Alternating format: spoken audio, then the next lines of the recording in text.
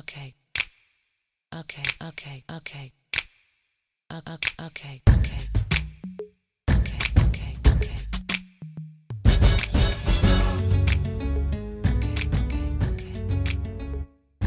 I grew up in Juarez, Chihuahua, Mexico.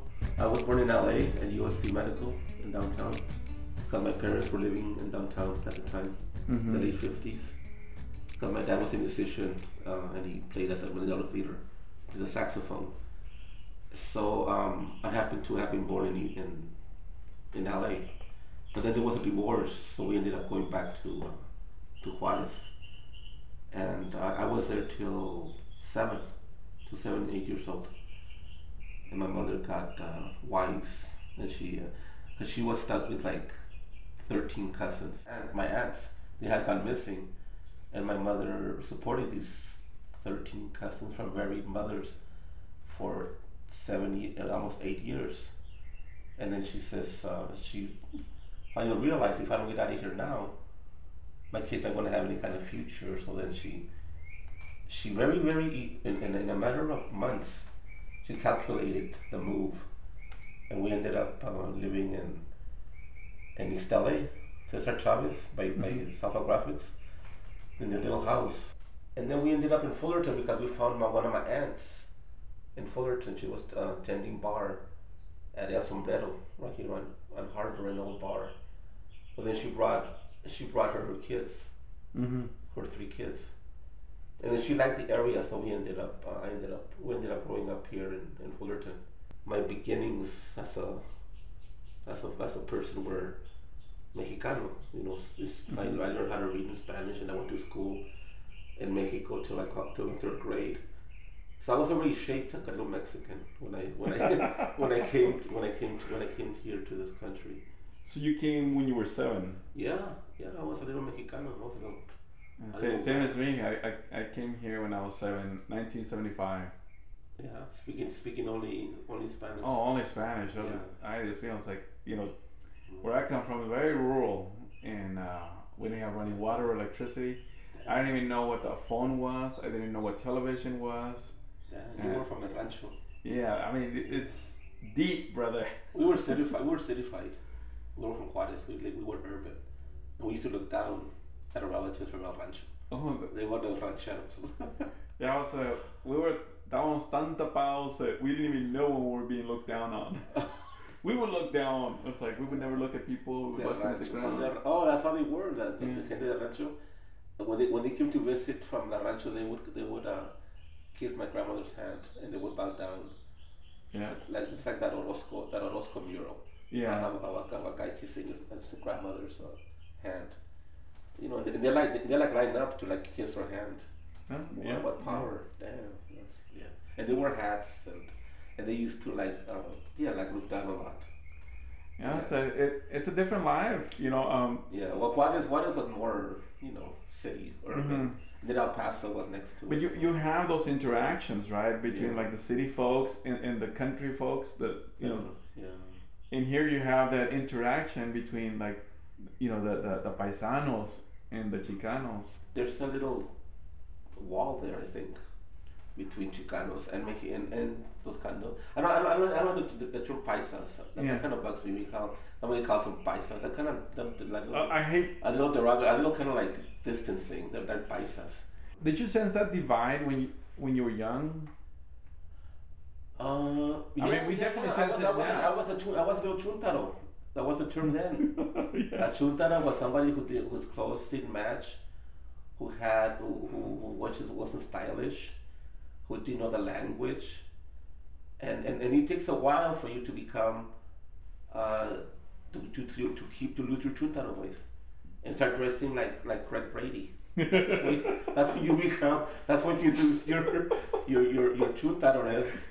But I think so you pick up Americanized ways and you become kind of like them. But you never do really. You just kind of become Americanized, and that's when you become Chicano or you become Latino or Hispanicized, whatever. I think where you live, territory kind of claims you, or has an influence on what kind of a person you're going to become. And then the people that can't interact with, or that you associate with, all that kind of enters into what kind of person you're gonna become, or what kind of values you're gonna hold, or how you're gonna speak. Well, next thing you know, you're doing like Japanese artwork into your own artwork. Maybe all these influences. if I was made to live, with like Hasidic youth, I become a Jew. I call myself Chicano, but because of time, because I've lived for so long, and you influenced by the the politics of it all, and then the art and the literature of that has been produced by Chicanos. But it's they I still feel pretty much like I did back then, I stand alone pretty much. When it comes down to it.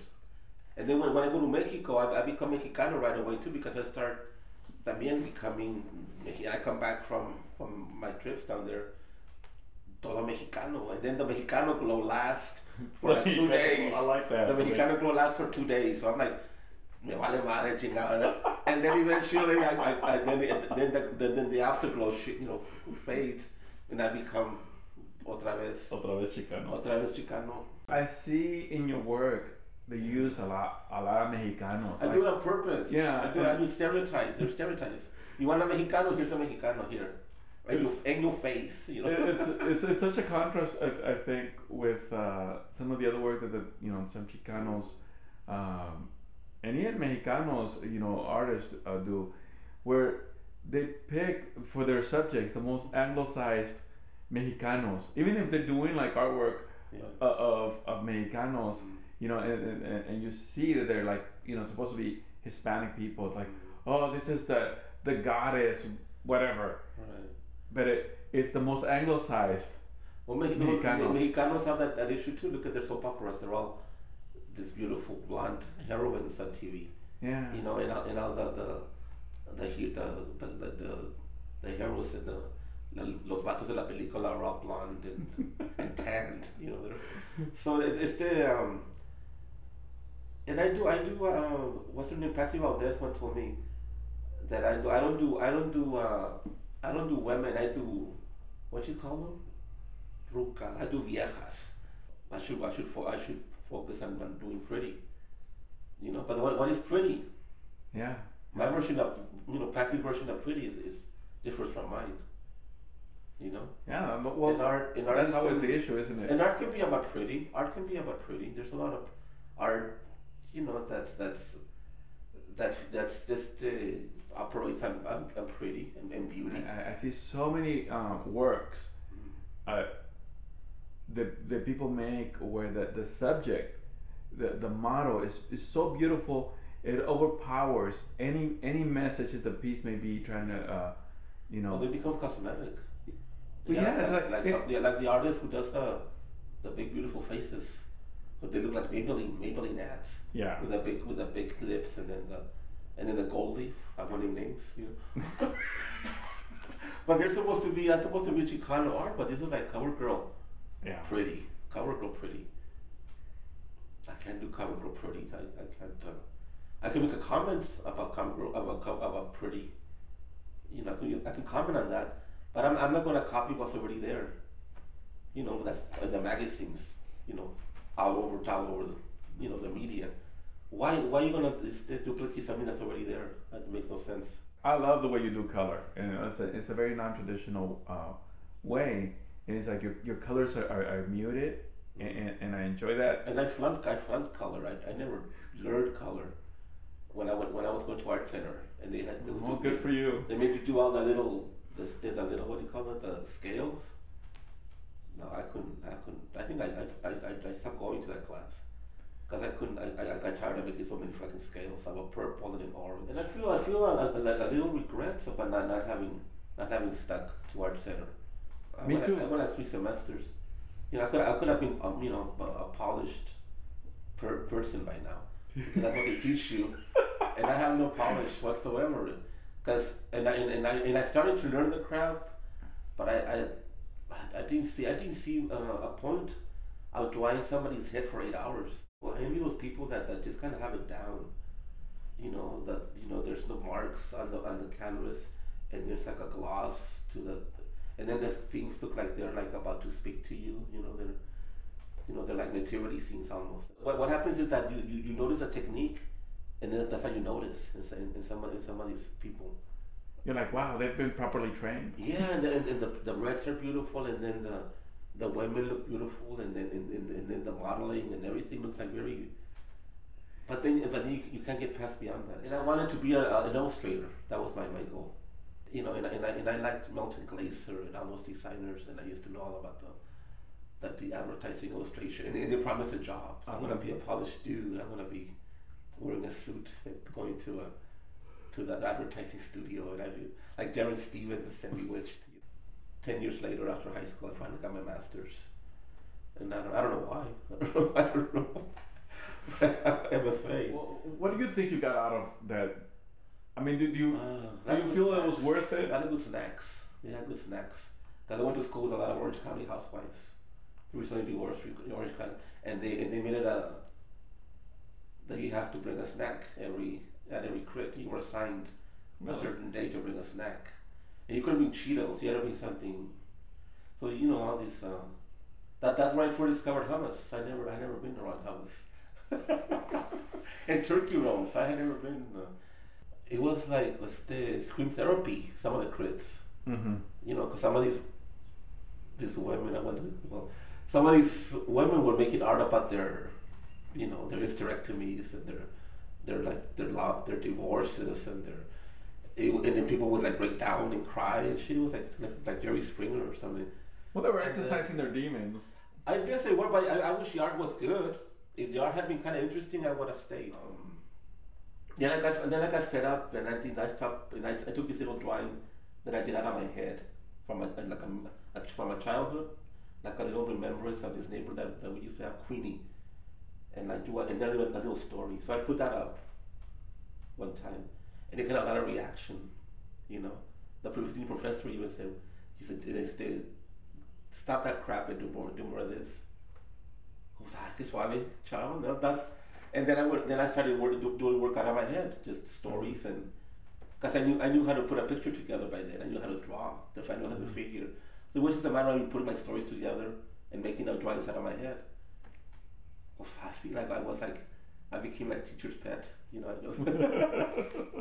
Suddenly I was in the room, and so that gave me like enough confidence to go into the master's program. And then I met Kim Abel there, and she kind of had like a big, she was like a big influence and an inspiration. I have a letter from this. Actually, it was like a black student, kind of a serious guy from Atlanta who was doing his master's there too, and he wrote me this long and a yellow. I still have it. And like the yellow legal paper. Yeah, because I was doing stuff like that, like making fun of like the quinceañera parties and like Avon parties and like backyard parties. And he told me this. He sent me this long note and says, "How could you depict your gente or your race in this negative manner? You don't give them any dignity or any chingaderas." And he just kind of ran it down. Then I might be full of self-hate to portray my people in this manner. I go, shit. I go, damn.